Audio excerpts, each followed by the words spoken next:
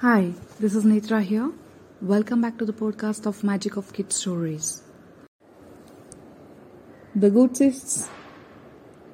Let's begin the story. Long time ago, there lived a boy in China named Ming Li. The king of that land had no children. One day, he announced that whoever grew the most beautiful flower would become his successor.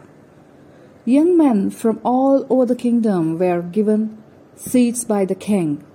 Ming too planted his seeds. He took great care to make it grow. But to his dismay, even after 2 months, the seeds remained as it was, while his friend's seeds had grown into lovely flowers. Ming was very worried. He changed the soil into the pot and waited for the seed to grow. But a year passed and still the seeds did not grow.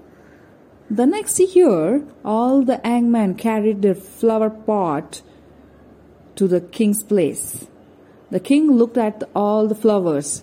When he saw Ming, he asked, "Why did you bring the empty pot?" Ming narrated the whole story to the king.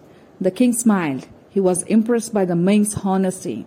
The king said to the others, "The seed I gave you all had been cooked, so it was impossible for them to grow.